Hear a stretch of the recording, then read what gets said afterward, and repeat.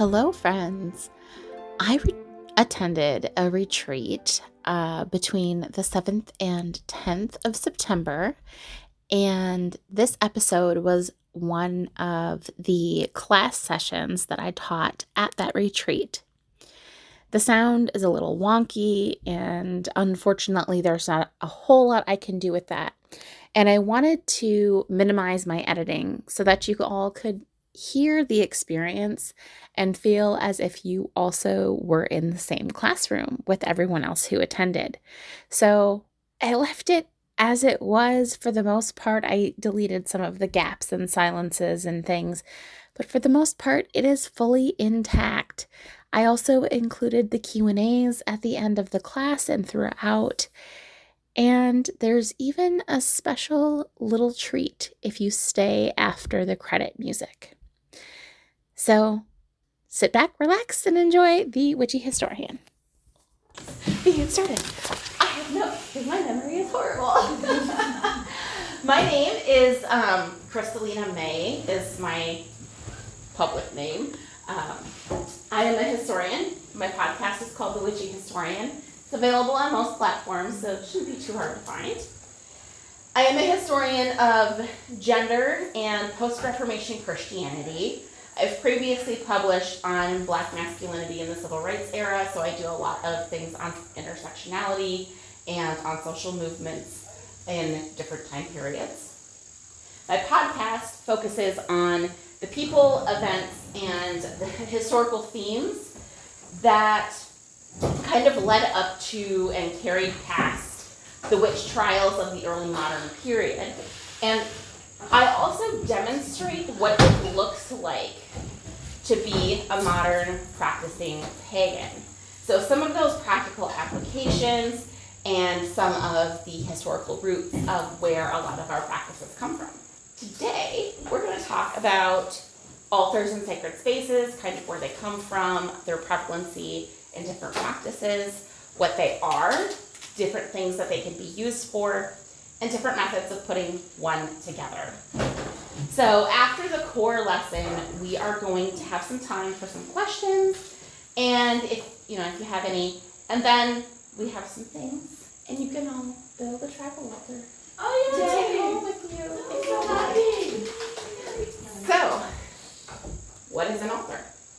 So an altar is just simply a designated sacred space that is set up or put together with intention. It can be small, it can be large, it can be temporary or permanent, it can be stationary, it can travel with you, it can be dedicated to a specific part of your practice, to a deity or an energy that you're working with, or for a season, a Sabbath or a holiday, or it can even be a working space where you are doing your spells or whatever type of working that you're doing, where you can contain the energy of that until it's complete. Altars are used and have been used into antiquity since the beginning of time in some form in nearly every religion and spiritual practice around the world.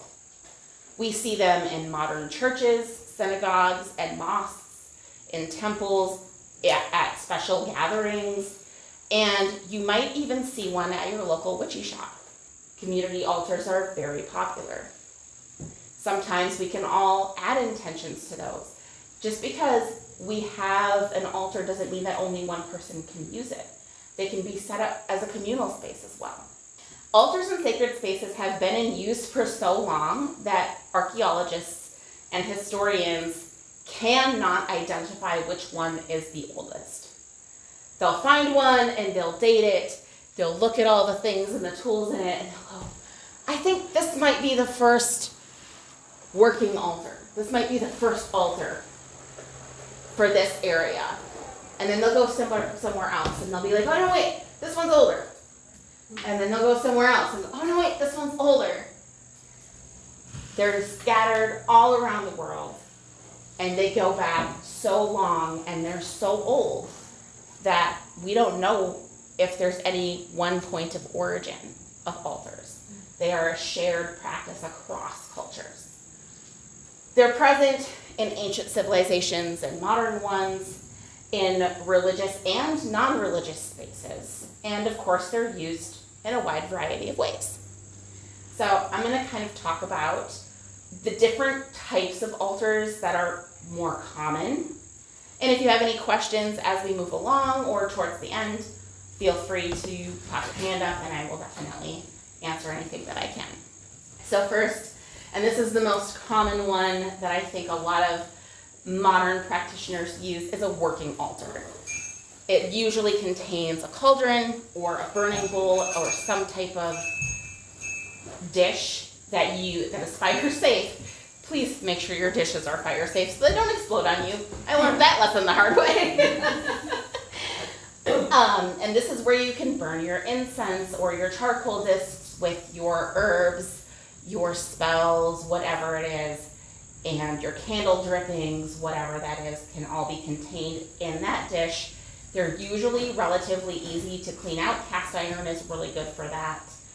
And that's usually kind of sitting in the center, or you can move it when you're done, whatever your orientation feels like for you.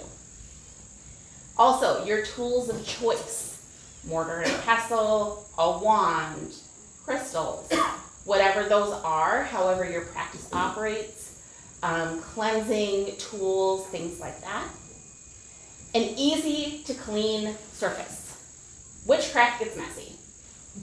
You want something that you can wipe off, or that's not going to melt underneath the heat of your cauldron, that maybe isn't, if you get some wax on it, isn't going to be too hard to clean. If you do have a cloth on that surface and wax does melt onto it, let it dry, pick the wax off, and use a blow dryer to melt the remnants of the wax, and then dab it with a paper towel. If you blot it with a paper towel, it should lift most of the wax out of your cloth. And then, of course, items for any working that you're doing in that moment. Every working is a little bit different. Every spell is a little bit different. So anything that you're needing for that particular working, gather that, bring that into your space, and have that ready for you as you're moving forward through your work. Also, deity altars. Not everybody feels called to work with the deity. That's okay. This is your practice. Make it work for you. What feels right.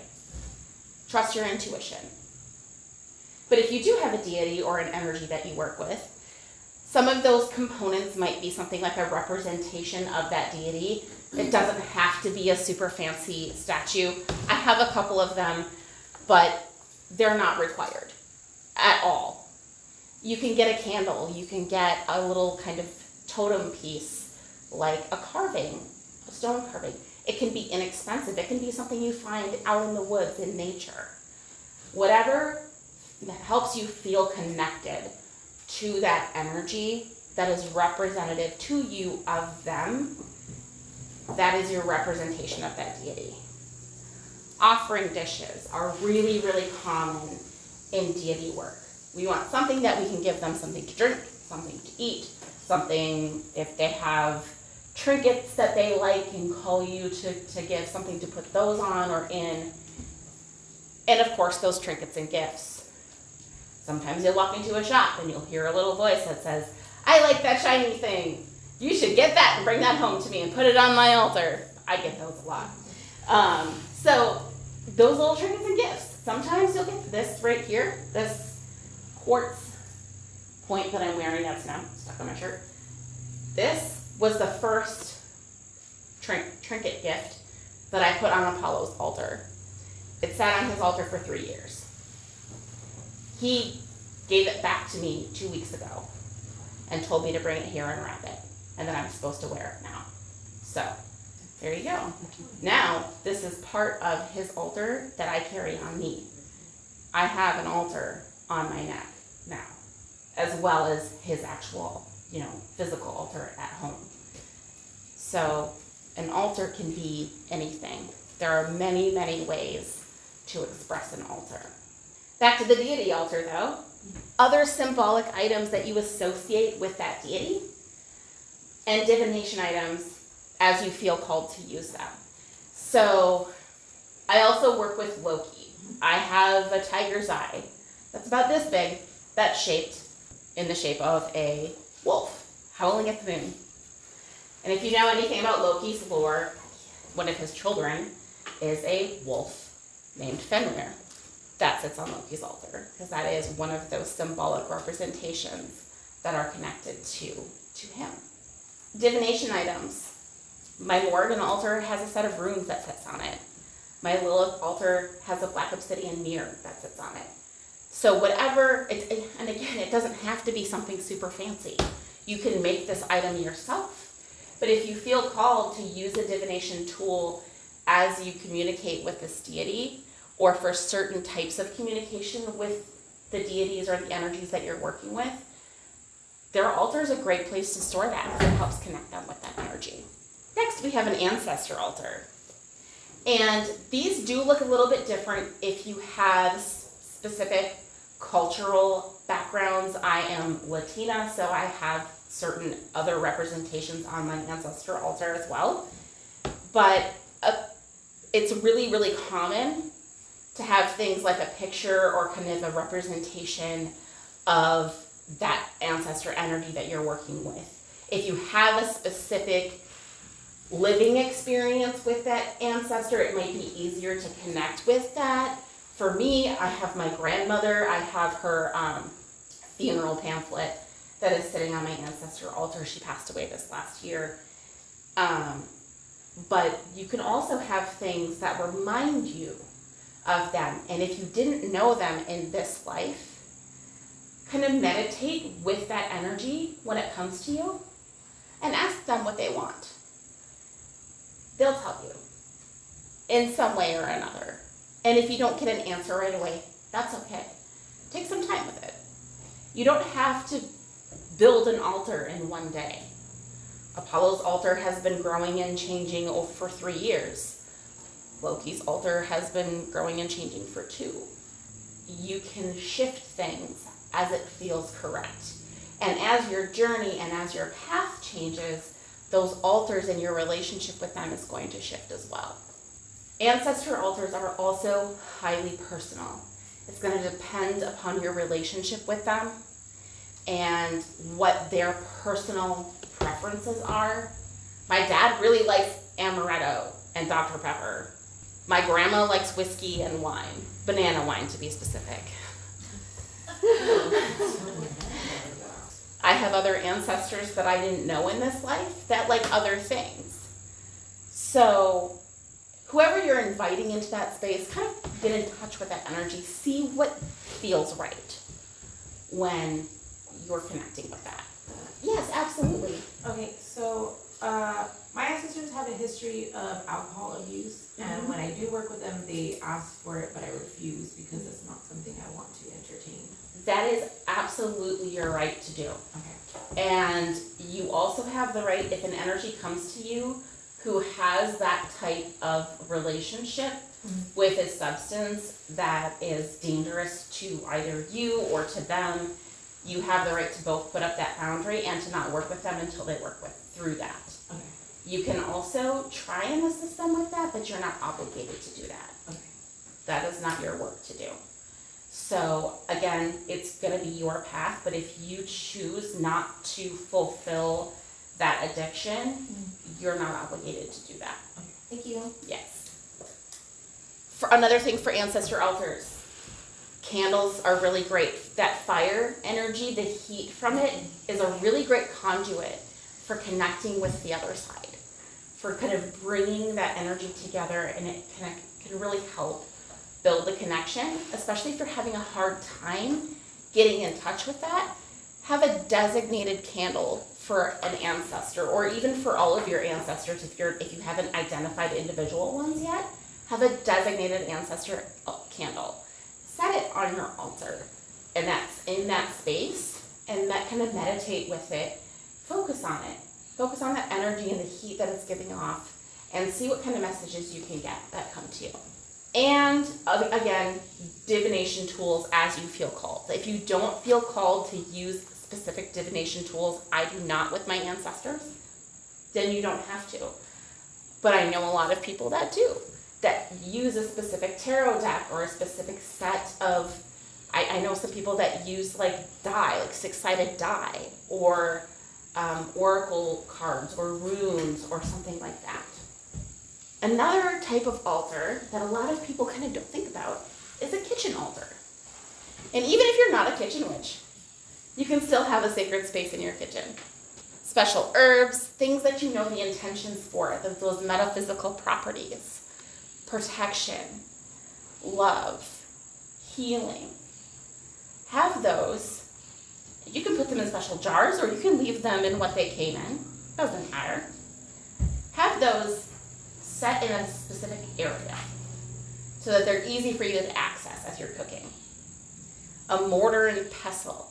When you use a mortar and pestle, you're putting your energy into the food. You're working up the heat and your magic into your hands, and you're putting it through those tools right into those herbs.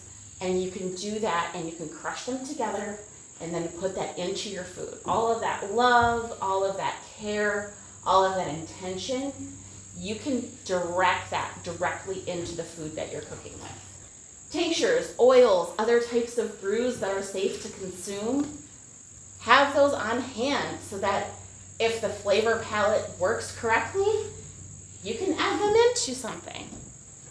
Special recipe box. If you have a set of recipes that you really like to cook with, that you really like to consume, have a designated box for them, a designated container that you can have sitting on this designated space in this kitchen altar so that that intention sits with them at all times. If you would like, if you work with crystals or know what those specific intentions are for each individual crystal, you can have some crystals, some nice stones there. Make it look pretty. Make it yours. And of course, my favorite kitchen altar tool is a cast iron Dutch oven. This is the best. You can use it to make a wassail, which is like a spiced cider. It's really popular in the fall. You can use it to make simmer pots. You can use it to make a delicious pot roast. You can make stews. You can make all kinds of things in a Dutch oven. They can be pricey, but they're worth the investment. So if you can, and of course it's not required. You don't have to go buy a cast iron Dutch oven. But if you can get it, if you can afford it, if it's in your budget, I highly, highly recommend it. Make sure you season it before you use it though. And then of course, if you're part of a specific practice like Wiccan altars are very specifically oriented, but you can still personalize them to you, especially if you're a solitary practitioner. So they generally are facing north or east. But again, if you're working with a coven, this might change depending upon their specific orientation. And each one of those cardinal directions represents something different. The east represents creativity, new beginnings, and air.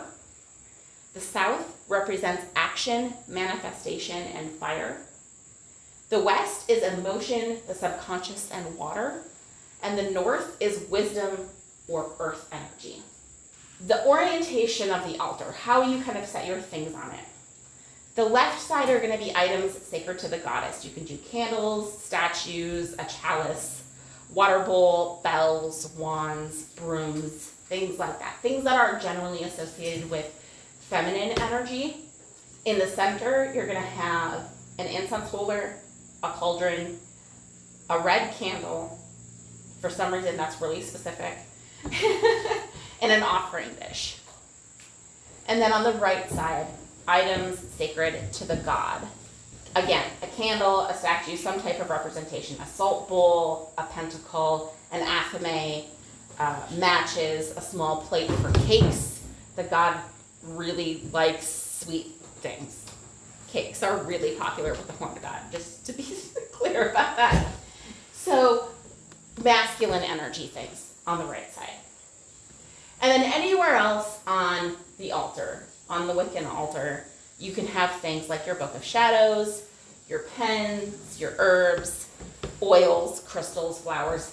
Again, this is a Wiccan orientation. You're not required to do this if you don't practice with Wiccan, and this might change and shift a little bit, or be even more specific if you work with a coven. So if you're a solitary practitioner, you can really have a lot more fluidity with this.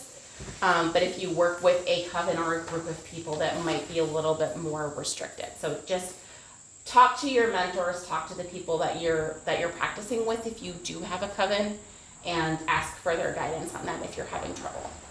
Another great thing to have set up is a nature altar. I like having one outside. I don't have a really good space to have one at my new house, but I'm going to try and figure one out. This can be an offering to nature spirits, to fairies, anything like that. I prefer to have this outside. A lot of people also have things on the inside of their house for fairies as well. I prefer to keep it outside just because the relationship with fairies is very reciprocal, and they're extremely literal in everything that they do. And if you want to learn more about fairy magic, Orion Foxwood and Christopher Hughes are both fantastic resources for that. They are practiced druids, trained. They grew up in the UK where this lore runs very, very deep. So those are probably the best sources that I can think of to share with you for that type of magic and practice. But Orion Foxwood and Christopher, Kristoffer Hughes, Hoghes. They are both fantastic resources for actually working with fairies or the fair folk. But in my brief studies with those two practitioners, through reading their books, the best tools to have is an offering dish. Milk and honey, perfect. Milk and honey is a great thing to leave out for the fairies. Natural tools, wood wands, flowers, crystals, things like that, especially if they're weather safe so they don't degrade quickly. A weather safe space to place fragile, non-weather safe items or perishable foods. So like you can go to the stores and sometimes they have those like fairy shaped like tiny dog houses or mailboxes, or you can just get a little fairy house or something like that that has a place for you to set things inside. You can do that, or you can build something out of wood, or you can build a box or some type of a housing unit if you want to. It doesn't have to be expensive and fancy. You can paint it, you can decorate it any way that you want to. And then you can put those more perishable items on the inside of that. Sweets are really popular with nature spirits. They really like sweets, berries, fruits, things like that. And sometimes you'll find something super shiny and pretty, and you'll hear the call, and you can just go put it inside the little cubby and leave it there. Sometimes we also leave notes, and this is entirely up to you if you choose to do this or not. But the main thing to remember is not to give them your name, and don't say please, and don't say thank you. Because if you say thank you, it implies that they did you a favor, or please, again, that they're doing you a favor. And if they complete that favor, or if they have completed that favor, that you now owe them something. They're very, very literal in their contracts. So we have very firm boundaries. This is mine, you cannot have it, you can have this. Very, very literal contracts that we have with the fair folk in our yard, and unfortunately there's a few in our house too. But I didn't invite them. My daughter did. She's 4. She doesn't know better. So that is a nature altar, and again, you can set them up to also work with more nature spirits, so more like tree spirits and things like that. It doesn't necessarily have to be very focused, but it's going to be similar in tone, if that makes sense. My favorite kind of altar is a self-care altar. So you can take your skincare items, face masks, face oils, whatever it is that you use to take care of your face, your hair, your tools, gua sha, rollers, whatever it is, your headbands, hair clips, hair brushes, all of that. You can put this in an area, whatever area you have them in. And then you can either grid or you can just kind of set around stones. And some really great stones for self-care and self-love is rose quartz for self-love, carnelian to boost your inner confidence, clear quartz for self-discovery. Serpentine is also good for self-discovery. Kyanite, especially blue kyanite, is great for self-expression. It connects to the throat chakra and helps you with clear communication and speaking your truth. And lapis lazuli connects you to your third eye through your crown chakra, and it's spiritual support. Helps you come back into balance and supports your system. Finally, smoky quartz for grounding. Having those there to set the intention of your space, to set the intention of boosting your confidence, bringing that beauty and that love into yourself, and then being able to put that on your face, into your hair, onto your skin, and absorbing that really sets that intention for you. And you can do that daily, or you can do that with items that you don't use as often. It is entirely up to you. But a self-care altar is a really, really great way to incorporate an altar space into, and you could do it in your bathroom. I have mine set up by my toothbrush holder. So you can really incorporate that in a really practical way. So now that we have some ideas, does anybody have any questions? Yeah. Food offerings. Can you talk to us about how you complete that cycle? When do you take away the food offerings? So it really just depends upon who I'm giving it to and what purpose it's for. If it's for the full moon or the new moon, I leave it until the phase changes. So it's usually about 48 to 72 hours.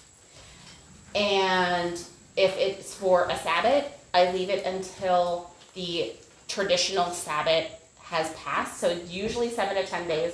Some of them are a little bit shorter. I have some resources for that. So if anybody has any questions, you can find me on Instagram at Witchy Historian, and I'm happy to answer those questions for you about different Sabbaths in the Wheel of the Year. For my ancestors, I kind of tend to leave it there for a while until they tell me to take it away. It's usually like a week or two. And then they're like, okay, we're done with this now. Lilith, I work with her specifically by moon phases. So I'll put something out for her on the new moon or around the new moon, and then she'll tell me to take it away and replace something with something else on the full moon. So about every 2 weeks, I swap it out. And then in order to get rid of it, and this is, again, a very personal part of practice. I have a friend who puts coffee or water out on her ancestor altar every morning, and the next morning she consumes it and then refills the cup and replaces it. She puts coffee in the morning, In the morning, and then the next day, she drinks it. drinks it. Yes. And puts new coffee on. Yes, I wonder if she still drinks her cup of coffee in the morning. I think so. Yeah, yeah. So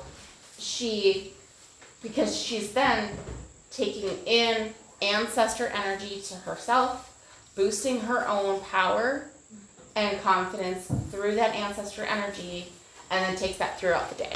And that's how she does her practice. My practice, my ancestors are a little greedy. They like to just gobble, gobble, gobble until it's all gone. So I shouldn't say they're greedy. They're not greedy. They just like to nibble. So I tend to leave things there for extended periods of time, and it's not safe for me to consume them anymore. So once I get the message, okay, we're done with this now, you can take it away, I bury it, or if it has salt in it, which is not safe to put in the ground because it will kill all of the plants, I burn it. Or sometimes, not very often, Sometimes I flush it because then it'll go through the system and it'll get cleansed and purified out of the water system. Flushing running water. If you give like a food offering, could you like later give it to like nature so like the animals could eat it? If it's stuff that's If safe for them to consume? it is animal safe, you could. Yes. And again, that is if it feels correct for you to do. If it doesn't feel right for you to share that with that energy, with that nature energy or with those animal energies, then follow that gut feeling. But if it feels okay to do that, absolutely do that. Yeah. It's so weird. I have this space at my house where it's like they don't want anything fresh. They will take the rinds of my fruit. They will take my dead flowers. They will take, like, if I let the zucchini there too long and it's all lit, they're like, just put it in the ground. It's fine. We're gonna use it later. I love it. Yeah, that's great. And then again, that's that intuition, right? You're following that gut feeling. This is, at the end of the day, this is your practice. Your altar can look and feel however is right for you. This is a very intuitive part of this practice. And your altar should not, you can definitely take inspiration from other people's altars. Look at pictures or, talk to other people and be like, oh yeah, that's a really good idea. I never thought of that, whatever. But don't look at other people's pictures and be like, oh, I need to do that because they did it. This is yours. Trust yourself. One thing that I have done with food offerings is I have a compost container and let it do its thing, and then it goes back into the garden if anybody composts.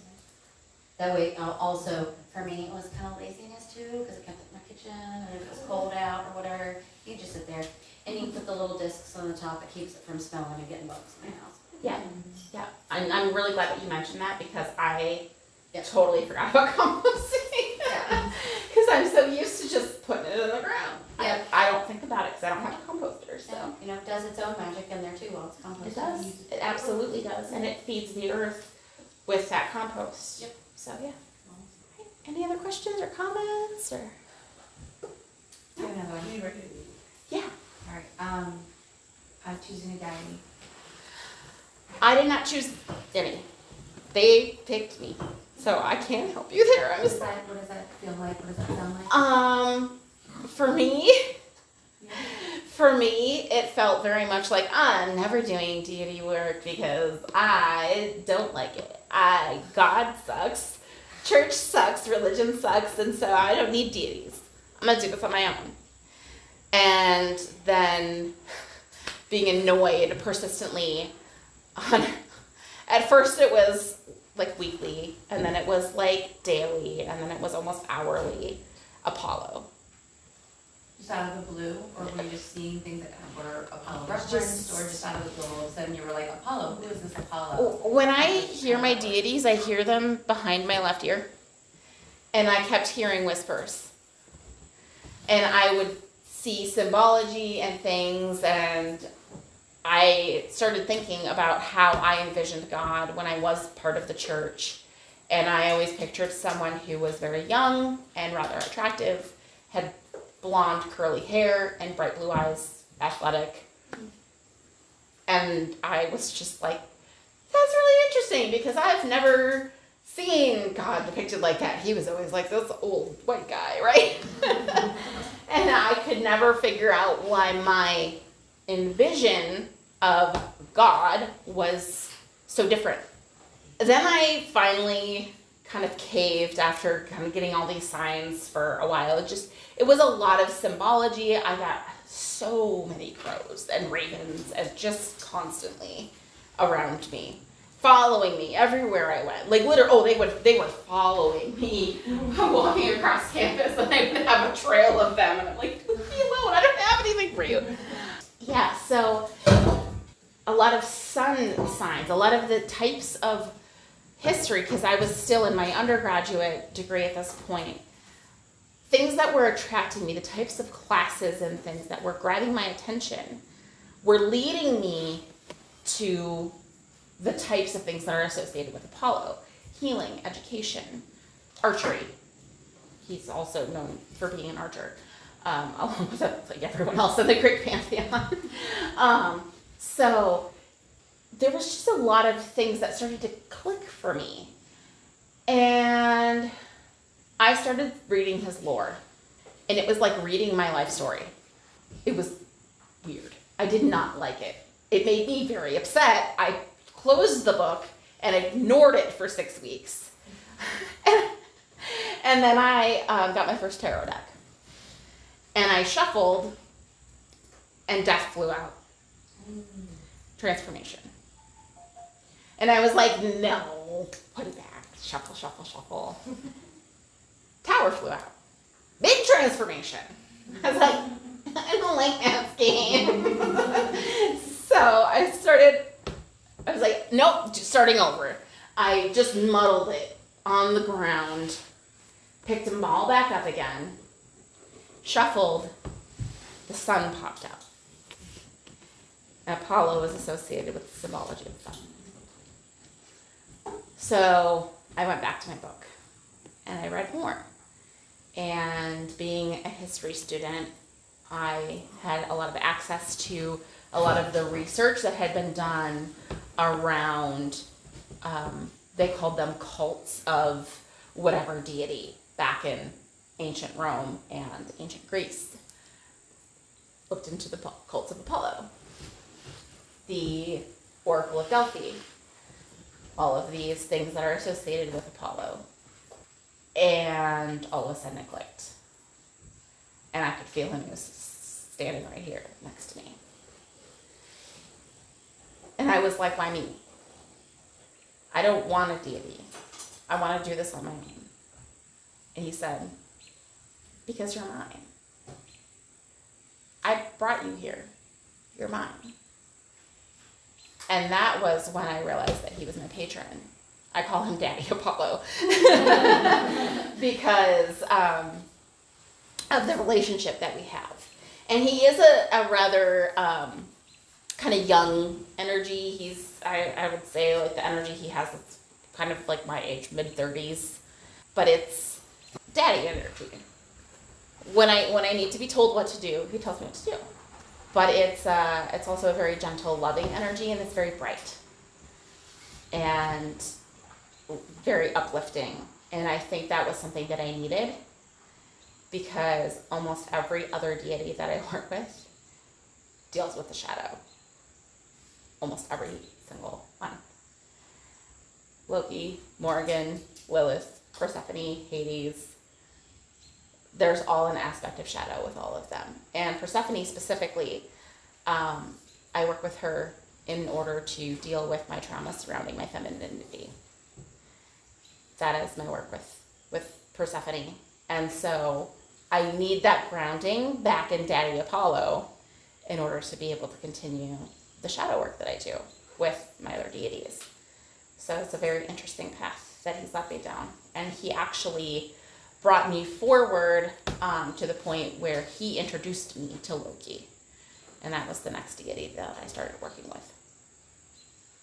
So I don't know if that answers your question, but yeah. It's interesting. It's an interesting journey. Thanks for sharing. It is. Thank you. Thank you for asking. Any other questions? Oh, yeah. So, like, if you have like a very limited space and you kind of want to consolidate, I don't want to say multiple intentions in one altar. Is that a bad idea or? No. Okay. Like, It's yours. You can absolutely do that. You can quadrant it off. So if you have a very small space, this is a great example. You could take a box like this, like if you are still in the broom closet, as we like to say. You can tape images, whatever, to the top of this, decorate the inside however you want, have your things set up however you want on the inside, how it feels right to you. Oh no, people are coming over. It's an altar? No, it's not. It's a box. It's none of your damn business. And then, they're all gone? Okay. We've cleansed our space. You can open it back up again, and it's all good. So, that is an option. You can also, if you do have a place that you can safely set out in a permanent way, that you don't necessarily have to hide or tuck away, you can have, if you want, you can have it like kind of like quartered off, if that makes sense. Like have this little area for this little area, but you don't have to. Because those aspects, at the end of the day, and this is what shadow work is about, is integrating. All of these different things that we're working on together, they're all working together in your path. Deities do get a little bougie sometimes, so if you have like a deity altar or an ancestor altar, they might get a little like, that doesn't belong here because this is my space. But that is entirely dependent on how you feel that energy and that vibe. If you put something in a space and it doesn't feel right there, just move it. Like, it's not a big deal. It's not gonna like burn your house down or curse your house. Unless it's clear quartz in a window. Don't leave clear quartz in a window. That might burn your house down. But that's not metaphysical. That's just because the sun That's just like gets amplified by quartz. Anyways. I need to move my quartz then. Yeah, in a window, it can actually start a fire if you leave it there, especially in sphere shapes or prism shapes, like this, like That's why points. people cover their like crystal balls and things like that. Yep. They put a cover on it Oh. so the sun doesn't make it start fire. Oh, Yeah. Exactly. I just had a weird thing like pop in my head suggestion wise if you have limited space and you can tell me if this is like, but so like if you have a workstation, because I think I want to do this, my house is under construction. Stuff like my workstation and my altar in my bedroom right now, and I just bought some shelves because they were cheap. I'm going to put the shelves and separate them on the shelves. That's what I did. Yeah. I have an actual like tiny desk made for like dorm spaces. Yeah. There's a shelf area here that has my crystal altar. And it has all my crystals on it. It's very embarrassing. Don't mind it. But then I have like one of those 4 shelf bookshelves on top of it. And each shelf is for one of my deities. So the top one is for Apollo, then Loki, then Lilith, then Morgan. And then I have a planter with a dragon tree in it, and that is for Persephone and Hades. I have a tiny little box, like a clear box that has like paper clips and pins and stuff like that in it. On top of that, I have a calligraphy stone, a confidence amulet, and a labradorite. And a carnelian tower. It's a little tiny thing. It's like this big. Those are for my work. Inner confidence, carnelian. Calligraphy for it's a little on the nose. And labradorite for focus. And the labradorite is actually a palm stone. So if I need to, I can just pick it up and hold it. I also like the idea too, Yeah. like if you work in the kitchen, like your kitchen witch, like bringing that, if there's a deity that you work with in the kitchen, make Yes. your altar in your kitchen with your kitchen stuff. Absolutely. I know a ton of Hestia. people who work with Hestia and Ceridwen because they're very, like, Hearth and home. hearth and home, at the cauldron type deal. Freya's another one that's really good for that. Put your altar in your kitchen. If you feel called to do that, do it. Demeter's in my kitchen. Yeah, that's another great one. It's another great, God, man, there's so many good deities. So it's the girl who said that I was never going to work with a deity. Yeah. Speaking of kitchens, real quick, you were mentioning Dutch ovens. Yes. And I wanted to jump in and say, like, you can go to the Goodwill or Salvation Oh, Army. yeah. Just make sure you give it a knock to like cleanse it, because you don't know Yeah. what's in it. But man, Dutch ovens, you can get it for like $5. Yeah, definitely. Like, hit up secondhand stores for your stuff. You don't have to buy new. If you need to buy something for your altar or for your stuff, That just reminded don't me buy of new. a You lot can of go to the times- secondhand store. Yes, or you can intention Yeah, it to come to you. yeah. That too. Many, Garage many sales. things came to me. I want a broom. $3 at a yard sale. Yeah. It shows up, and don't rush the process. Right. It'll show up when you're ready for it. Yes, exactly. Yeah.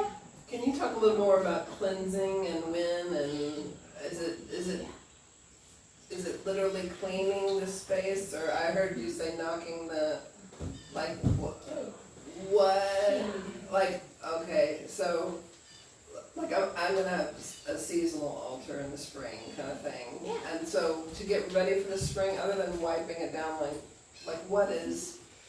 So again, that's going to be a really personal thing. I personally, so for my altar spaces, I wipe them down like how I would normally, like I dust them off and I like move everything off, I dust them, clean them real good, and then I put everything where I want it, I set it all up, and then I get a salt spray. So it's just like a little bit of with rubbing alcohol, water, and sea salt. And I just use that and I spritz it through and it just kind of cleanses the atmosphere. You can also smoke cleanse if you don't mind incense and herbs. You can sound cleanse if you like bells or just really loud music. That's my favorite. Fall Out Boy is my jam right now. They just dropped a new album in March and I just can't stop listening to it. It's so good. Shameless plug. I'm an emo kid till I die. It's fine. So, no, just how you can cleanse in so many different ways. You can also, if you feel some stagnant energy, just say, go away. You can just use your voice. You can sing, whatever it is that feels right to you. Clapping is another good one. Salt cleansing. I know in certain spaces, my bathroom specifically, where I have my altar set up, when I clean that, I sprinkle salt on it and let it sit overnight, and then I pick up all the salt instead of just using the water because there's so much water in the bathroom already. So I specifically just put salt on like the back of the toilet tank where I have it sitting. Yeah. Yeah. All right. So when you're getting ready to make your altar, and if you don't feel called to build an entire travel altar, you don't have to. Grab what feels right to you. There's plenty here. So grab what you want. Think about your intention. What's your intention with this piece? What does your altar mean to you? Kind of take a moment with that meaning. Focus on how that intention vibes with you, how that feels in your gut, in your brain, in your soul. And let it manifest as you select those pieces for your altar. And remember, again, anything can be an altar. It can be a necklace. It can be a small tin. It can be a little amulet thing. It can be anything. It can be a really cool Pokemon tin that my good friend Becca gave me to share with all of you.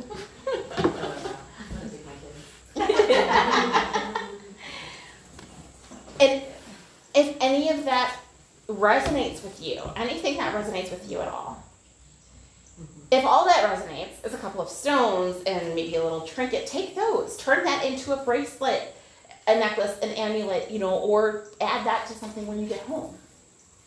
When you create something with intention that takes up space with your energy, even if it's just small or temporary, that energy that you direct into it, that manifestation of your energy takes up that space as long as you intend it to.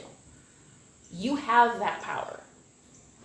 You can recharge it, you can recalibrate it, you can change it and redesign it anytime you want to, anytime that feels right. Trust yourself, listen to your gut. Your altars are supposed to be reflective of your practice, not anyone else's, and your altars are not supposed to be the definitive definer of your practice. They are reflective of it. You can have as many altars as you'd like or as few as you'd like, for as many purposes or as few purposes as you need. Again, it's your practice. Make it work for you. So, come build an altar!